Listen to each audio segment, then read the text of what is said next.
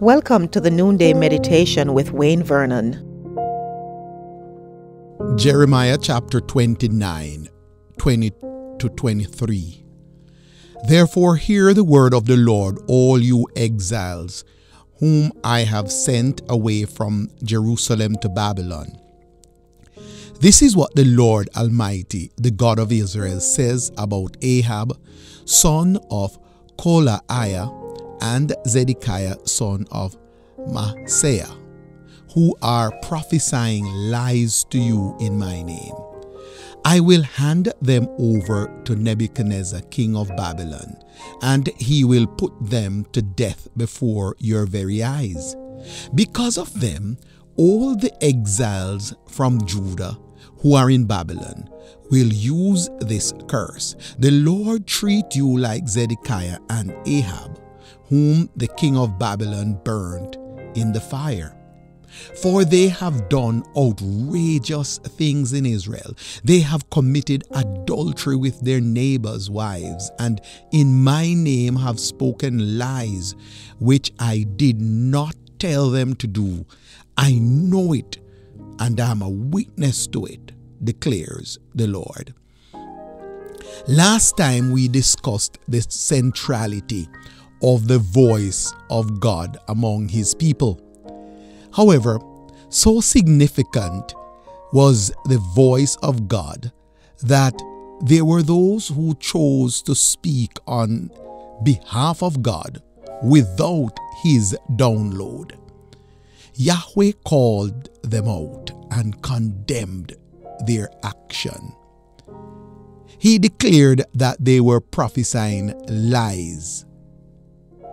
He said they are prophesying lies to you in my name.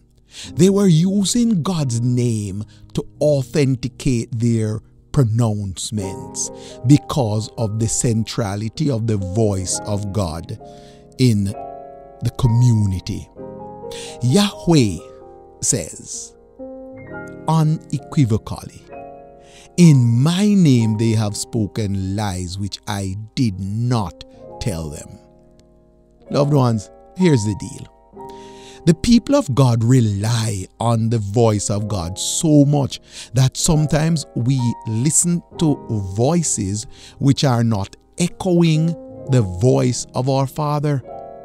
So here is where discernment becomes very critical.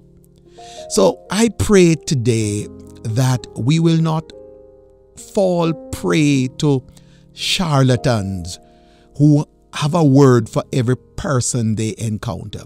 You know, interestingly, not even Jesus had a word for everybody that he encountered. So many individuals have been burnt by those who announce that they have a word from the Lord for them, and that they should put a seed on it, only to discover that the only person who profited from the engagement is the one who gave the word. God's voice is central, but it is also sacred. No one should trifle with it. We should not, because of its centrality, assume that we can speak whatever we choose and pretend that it is God. Neither should we follow every person who says they have a word from God for us.